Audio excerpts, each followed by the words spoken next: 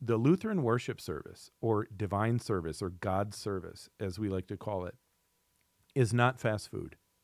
Yeah, I know. It is, I mean, if you're going to use a food analogy. Which you like food analogies. I do, because I like food. But I really like a good bacon wrapped filet mignon. With wine and vegetables and salads. And a little scoop of bone marrow melted into the steak, too.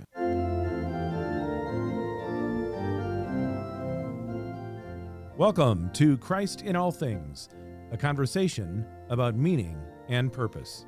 It's based on a verse from the Bible, Colossians chapter 1, verse 17, which says, Christ is before all things, and in him all things hold together. Christ in All Things is a listening ear into conversations about receiving and giving the love and hope of Christ. And these conversations are an invitation, because as you'll hear, and as much as we enjoy having them, digital media operates from a distance, and that distance is not what's best for us, with God or with one another. So, thanks for listening, and if you're in the neighborhood, we invite you to participate in person in the life that finds its epicenter at St. Paul's Lutheran Church, 210 East Pleasant Street in Oconomowoc, Wisconsin. Hello, I am Pastor Lance O'Donnell, and I welcome you to Christ in All Things, here today with my co-host, Pastor Jason Schockman. He's the man. Okay. This is part 2 of a 3-part series that we're calling Worship Whatnot. Part 1 was we called the preparation. That's about the beginning of the service. The whole purpose of this thing was to help people understand when you come into worship, what you're going to encounter and why we do what we do. And whatnot. So, Pastor Schockman, do an overview of the whole Lutheran worship service in a simple form as a starting point for us before we then go back and talk about today's topic, which is the service of the Word. So really there's 2 foundation pieces to the service of the divine service. And in between them, both at the beginning, at the end, and then in the middle of those 2, there are these kind of movement pieces. So confession, absolution, invocation, that preparation brings us into the service of the Word. You've got this transition that brings us from the sermon to the service of the sacrament, and there's offering and prayers in there, and then we come before the Lord's table, the service of the sacrament, and then following the service of following the service of the sacrament, you've got the singing of the Nunc Dimittis as we're coming out of the Lord's Supper, and then we're receiving the benediction and the blessing of the Lord and singing the closing hymn as we're moving away from the table of the Lord and out into our vocations as Christ goes with us. So you have 2 basic foundational structures in the Lutheran worship service: the service of the Word and the service of the sacrament. And in between those things, there are periods of movement. So again, today what we want to talk about is the service of the Word. And so when you come to visit and you come to worship at St. Paul's, that you understand what we're doing and a little bit of why. And of course, this is just an introduction. If you want to understand more deeply, come to worship. Yeah. And come to a class or come have a conversation with the pastor and say, okay, I don't get why we do that. That looks funky. What are you doing there? Yeah, what are you doing there?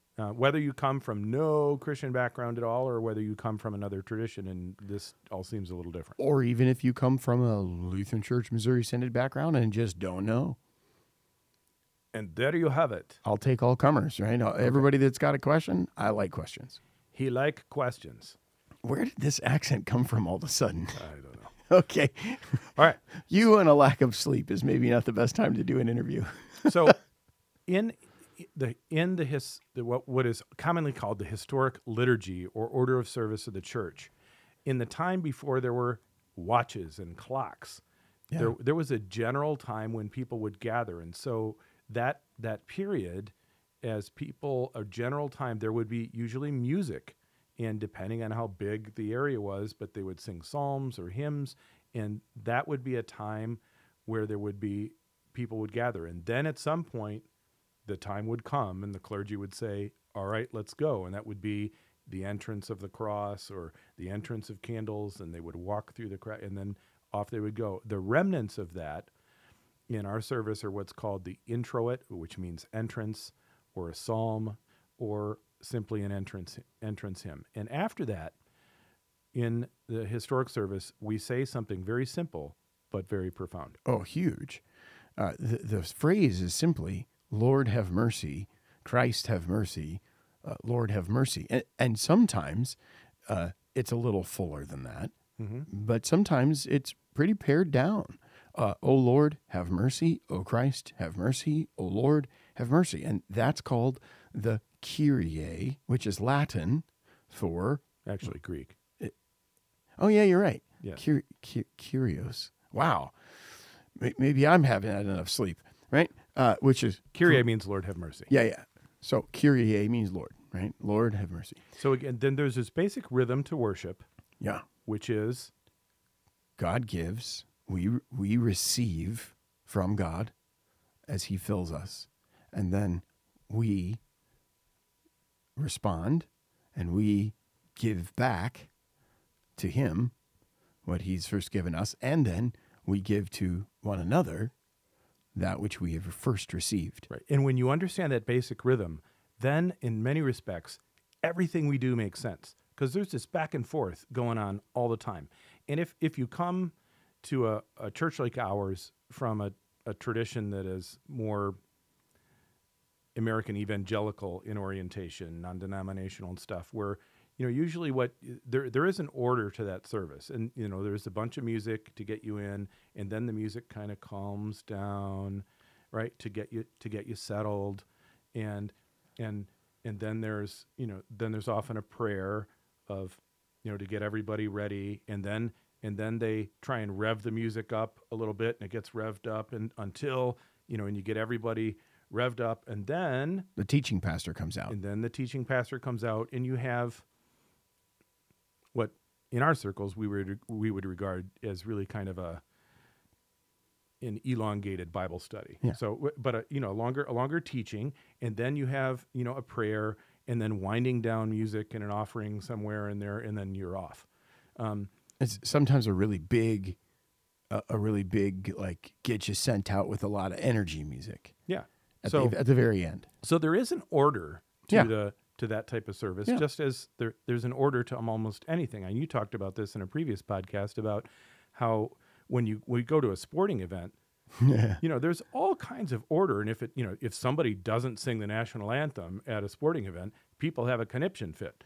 Or if you don't do the seventh inning stretch, if you don't do this or that, if Bob doesn't puke in section B after in the halftime of the Packers game, you think something's wrong. If Bob Euchre doesn't say just a bit outside, then we're missing something. So there's an order all over the place. So what we simply have is an order that's a lot of back and forth. So we've talked about the entrance, that's what's called the introit or the psalm or the hymn, and the Kyrie, and then next we have a thing called the hymn of praise. Talk to us a little bit about that. Well, the title's really self-explanatory. It's a hymn, which is a song that we sing together, which teaches the faith, which is often, and as our hymn of praise is, steeped in the Word of God so that it might bring along with it the peace of Christ, which dwells richly in us. By the way, so when you come, I would encourage you to open up your hymnal. Oh, yeah. Because, well, if you come to one of our service at 5 or a service at 8 o'clock in the morning, we use the hymnal. At the 10:30 service, we tend to print it, at least at present. So it doesn't have all the scripture references. But if you come at 5 or you come at 8 and you open up and you follow the service, you'll see the scripture references are all over the place. In many respects, the whole service is a back and forth with God's word. Because we first received what he's given us, and now we give it back. So in this hymn of praise, we are declaring what God has told us about himself, right? That he is a triune God, that he is the creator, that he is the one who has come to redeem us, that he, by his Spirit, continues to work through his word to keep us in faith, or some variation of those things. But typically, the hymn of praise is it is our confession of who God is and what he is worthy of, based on what he's revealed in himself and in the person and work of Christ. There's kind of a standard hymn of praise that we use that combines Luke chapter 2, which is glory be to God on high. So this is part of the birth narrative of Jesus. Yeah, part of the angel's song. Part of the angel's song. So the arrival of Jesus. And this is a huge deal. It is. We sing part of the angel's song at the arrival of Jesus, and we combine that with the words of John the Baptist after Jesus' baptism when he sees Jesus coming. And John the Baptist looks at Jesus and he says, "Look, the Lamb of God who takes away the sin of the world." And that is in a statement that draws upon all kinds of Old Testament stuff. We should probably just do a whole thing on the Lamb of God in the future. So we are in a sense, we use the language of the angels to announce the arrival of Jesus, that we're getting ready to hear the word of God. Yeah. And we acknowledge by saying the Lamb of God, we acknowledge who that word is and what his purpose is. And what he gives us. He has come to save us. Yeah. To forgive us. That's Hosanna. All that. So and that of course comes up a little bit later. Right. So, Pastor Schachman, the next thing is that you'll see, and for those of you, again, if you come from a different tradition, this may seem a little weird. We do this thing called the salutation. Yeah. And then the collect. I'll let you do it because I'm likely to get on my soapbox here, but you know my soapbox. I do. With the salutation. I do. Tell us what the salutation is and why it's important. Well, so the salutation is a greeting, but it's more than just a hello, right? It's not the way the church says howdy. No, neither is the passing of the peace, but that's my soapbox. Okay. When we get there, danger, Will Robinson.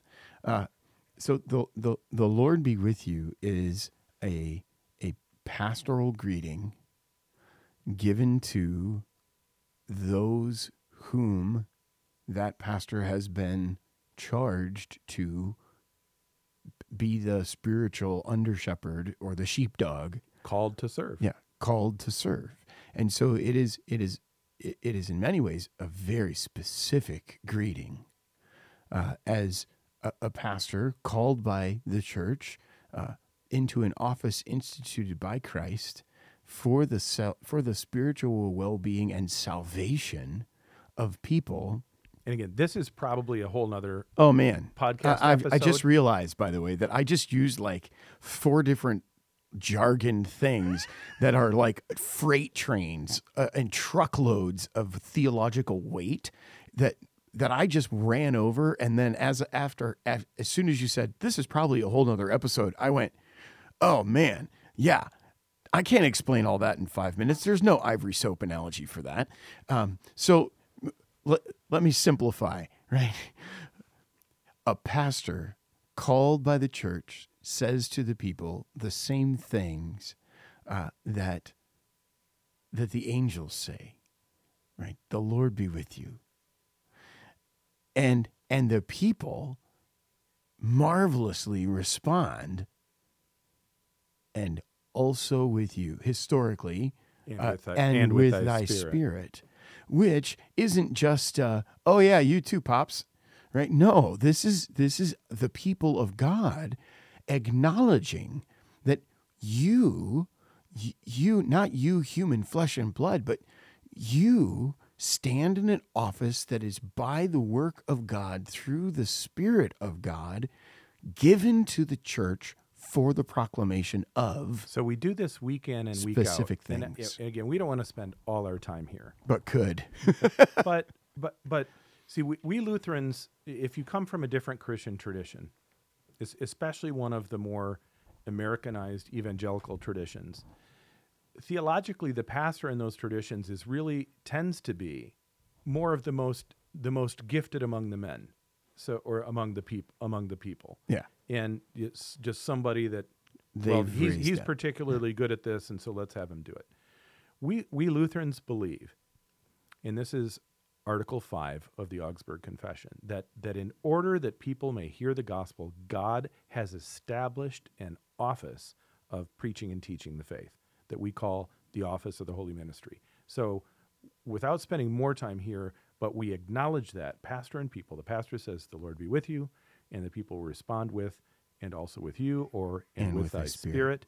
And that is a reaffirmation every time we do it of a pastor's ordination, the relationship between a pastor and people, the call to serve, and so forth. Then from there, we go into the readings. Yeah.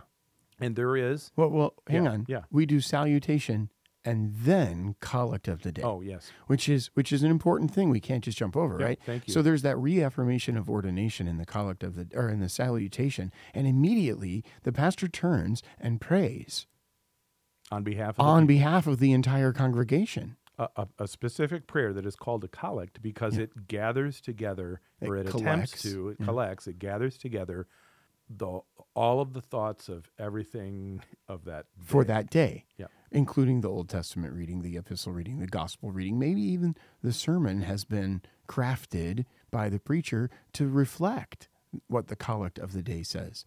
If a guy is worth his salt, that's usually something that he looks at before he writes a sermon. So then we get readings.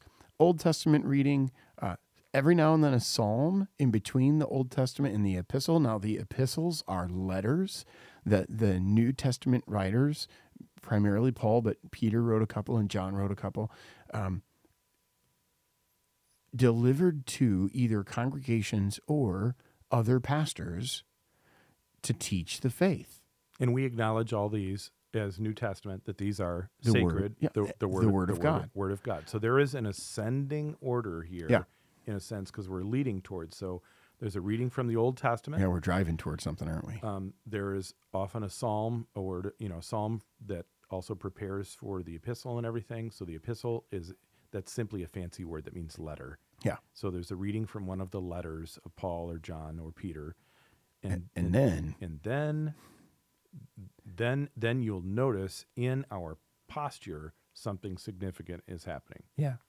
We stand up. We stand up. We stand up and we sing. And we sing. And we sing, praise the Lord. Which is, we say, Alleluia. That's Hebrew for praise the Lord. Praise the Lord. Yeah. So we sing this Alleluia as we prepare to receive the gospel. And then we read the words of Christ.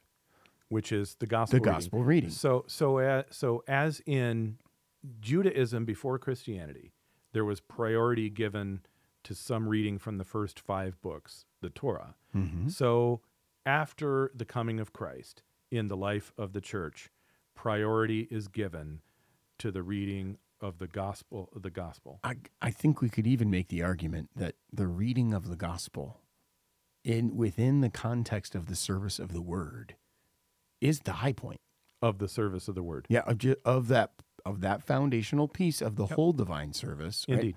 Of the service of the word, and everything from the introit to the Kyrie, all the way down, is really driving us toward hearing Christ speak to us. So if you come from a different tradition, this can be annoying. You stand up, you sit down. You're Lutherans. You stand up, you sit down. Yeah, stand up, sit down, fight. But if you're at a major public event and everybody's sitting, and the President of the United States walks in the room, everybody stands up. You stand. Or if you're somewhere else, and there's music. And there's music. He's got a theme song. He does, right? Yeah. Hail to the chief. He's the chief, and he needs hailing. But it also happens in other more common areas where somebody important enters. Yeah. People stand. This is what we're doing. We're about to read the words of Jesus, the recorded words of Jesus. And so we're going to show respect. And so we respect and honor and we stand. Isn't it interesting that this is how men used to respect women? By rising. Yeah. And now? Good luck even pulling out her chair, let alone getting out of your own. Yeah. So, there's something to be learned there. Right. Men. Yeah. Maybe it's time to recover. Chivalry. Yeah. Honor. Yeah. Good and word so for forth. it. Yeah, and so on. So coming out of that high point, right? there isn't really a letdown, but we move into then confessing what we've received through this service of the word. We confess the creed, whether it's the Nicene Creed or the Apostles' Creed, which is often called a baptismal creed, or the Athanasian Creed, which is super long, but about the cleanest definition of the Trinity that I've found. And then we go... And a creed, before you go on, Yeah. So a creed comes from the Latin word credo, which means I believe. A creed is simply a short summary of the faith. So we just to repeat where we come in with some entrance music or a psalm, then we say, Lord, have mercy. We respond to God by singing a hymn of praise. We have the salutation, the pastoral greeting and the response, and then the pastor prays, the collect of the day. Then we read the Old Testament. We may have another psalm, and then we read the epistle reading or a letter or from one of the letters. And then we stand. We say, praise the Lord, alleluia. Then the high point of the service of the word, we read the gospel, from a gospel reading, the words of Jesus. Then we confess our faith in summary. And next, Pastor Schachman's one of his favorite things. We sing. We sing. We sing together. We sing of the peace that Christ gives us. We sing to teach the faith to one another. We sing to remind one another of what it is that we're called to in this gospel. We sing this thing called, The hymn of the day. The hymn of the day. The hymn of the day. Which is, again, often a hymn that is chosen based on the Old Testament, the Psalm, the Epistle, and the Gospel to confess or to teach or to reflect the same themes that we found in those readings. We'll do more talk about this in the future, but very briefly, the hymn of the day is both a response to God's word, but it also is a means by which the faith is taught. Yeah. And so, when you put music underneath the word of God, it embeds in the soul in a way that most typically the simple spoken word doesn't and can't. Yeah. So there is something about, so a good hymn is, that hymn of the day is typically not going to be just happy fluff. It's going to have some meat to it. It's going to confess the faith. I don't think any of our hymns are happy fluff. Oh, of course they are. Some of them are fluffy. Okay. Some of them are Some fluffy. of them are. Right. Okay. Again, Moving right along. This is, well, again, we're talking in detail about what we do in the Yeah, service that's of the true. word, but Yeah. it is worth noting. The Lutheran worship service, or divine service, or God's service, as we like to call it, is not fast food.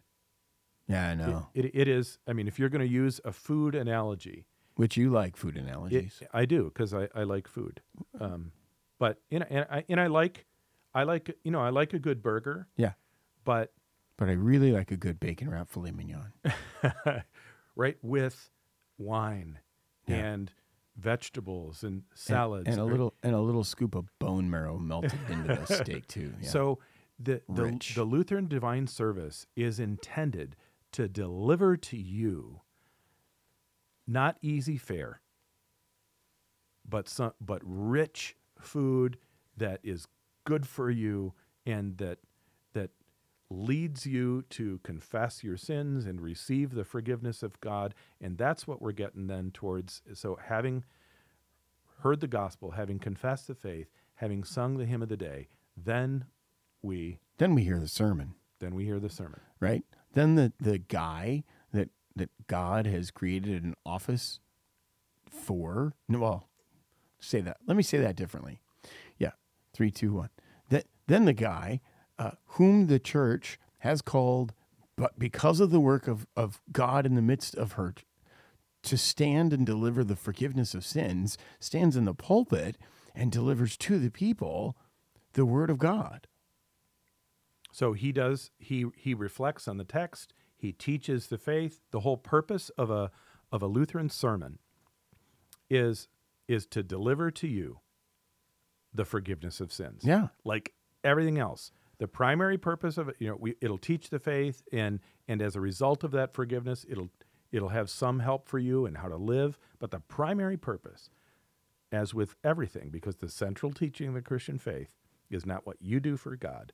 It's what God does for you. Yeah. The central purpose of a sermon is to deliver to you the forgiveness of sins, to call you to repentance, and to deliver God's forgiveness to you. Or as one of my profs said, to kill you and then make you alive. To kill and make alive. Yeah.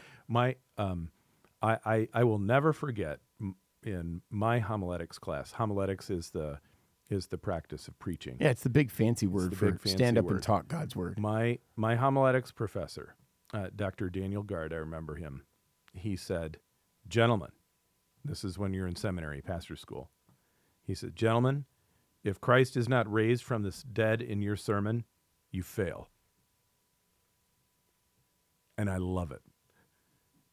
Yeah. So, right, Yeah. so If Jesus isn't for you, if the person in work, if the cross and the empty tomb, if the ascension and the resurrection and the ascension, if Jesus isn't for you, then what are you doing? after the sermon, then, or sometimes before, but typically after, we gather an offering. We gather an offering. Yeah. Very briefly, a little bit about the offering, And when we gather the offering, we sing Psalm 51 as we bring it up. or some variation. Of it. Create in me a clean heart, O God. Here I am, Lord. I'm putting a representation of me or a piece of me in the offering and bringing it before you, and I'm worthy of nothing. I'm giving you what I am, and it's broken and it's incomplete, and you, Lord, you take it and you make it whole. So the offering represents, as you often say, a very tangible, physical response To the of gospel. worship to the gospel. Yeah. So, Well, that's what I say at St. Paul's is, God bless this, your physical and spiritual act of worship. so we give an offering. We sing an offering song, an offertory, Yeah. and then as we conclude the service of the word, We pray. we pray, and the pastor will do that prayer. Sometimes it's just a longer prayer, but often it's responsive. And again, if you don't come from tradition, but I love it because it keeps you active. Yeah, and that's all. As we come then out of the service of the word, we're moving toward, in those prayers, we're moving toward the service of the sacrament. And the prayers typically reflect that. Yeah. So, thus we've done. This has been Worship Whatnot Part 2. We did Worship Whatnot Part 1, which was the preparation. This is Worship Whatnot Part 2, The service of the word. the service of the word. And coming next to a podcast near you is Worship Whatnot Part 3, the service of the sacrament. Thanks for being with us, and God bless you. For show notes and other information about this or other episodes of Christ in All Things, visit christinallthings.org. Comments may be emailed to comments@christinallthings.org. To support Christ in All Things, click the donate page at either christinallthings.org or splco.org. In thanks for a one-time gift of $100 or more, you receive a pair of nerdy blue light blocking glasses with the Christ in All Things logo on them. Pastor Shockman loves these. That is so not true. Patrons who subscribe for a monthly gift of $20 or more will have early access to the show and receive some on-air clapping, as well as a pair of Wisconsin-made Christ in All Things hiking socks. Gifts of $1,000 or more will receive thunderous on-air clapping and a word of thanks, plus a handmade leather Christ in All Things folio by the Murdy Creative Company. For a gift of $10,000 or more, we will go bleepin' bananas. Do a happy dance and take the show on the road to your home or wherever it is you'd like to fly us to record with you.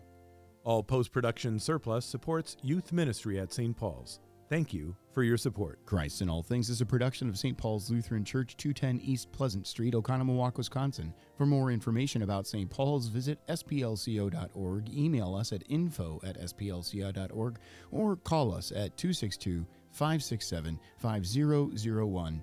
Intro, outro music, setting by Joseph Hurl. Copyright 1998, Concordia Publishing House. Used with permission.